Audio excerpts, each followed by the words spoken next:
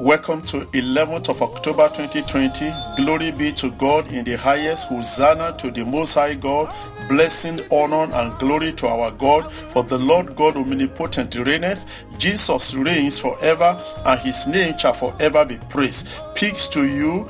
Glory and praise to our God. Psalms 146 verse 2 says, while I live, I will praise the Lord. I will sing praise unto my God while I have my being. No wonder Hezekiah said in Isaiah 38 verse 18 and 19, for the grave cannot praise thee, death cannot celebrate thee, they that go down to the pit cannot hope for thy truth. The living, he shall praise thee, as I do this day. The father to the children shall make known thy truth. The Bible says in Habakkuk chapter 3, 17 to 18, although the fig tree shall not blossom, neither shall fruit be in the vines, the labor of the olive shall fail, and the field shall yield no meat. The flock shall be cut off from the fold, and there shall be no herd in the stores. Yet I will rejoice in the Lord. I will joy in the Lord God of my salvation. The Lord is my strength, and he will make my feet like the hinds feet, and he will make me to walk upon my high places. Today we chose to offer praise to our God, who has been faithful from the ages past, who remains faithful, dependable, trustworthy, kind, compassionate, loving, and caring, who is easily not provoked, gentle, merciful, gracious, righteous, and perfect, ever so good and forever. Lord, we praise you because you kept us alive since the beginning of the year.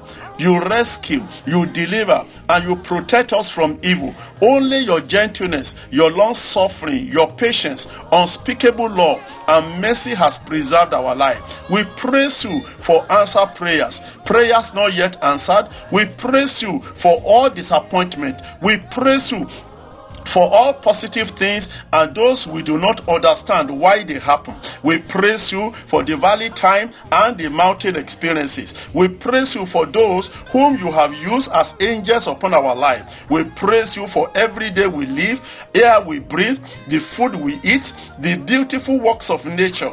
Thank you for the rainy season, dry season, summer and winter time, spring and autumn. We praise you for the nighttime experiences and the time and the daytime blessing. We praise you for peace, joy, mercy, grace. We praise you for deliverances, healings, divine help. We praise you for your wonders. Father, we praise you that we are still alive despite all our experiences and battles in life. We praise you because all the organs are functioning, our voices are still heard in the land of the living. We praise you for our going out and our coming in. We praise you for the dress we wear, shelter upon our head, the food on our table. We praise you for yesterday, today, and tomorrow. We praise you for the hope we have in you. We praise you for our salvation, our Savior and Redeemer, the Lord Jesus Christ, the Son of the living God. We praise you because you are our Father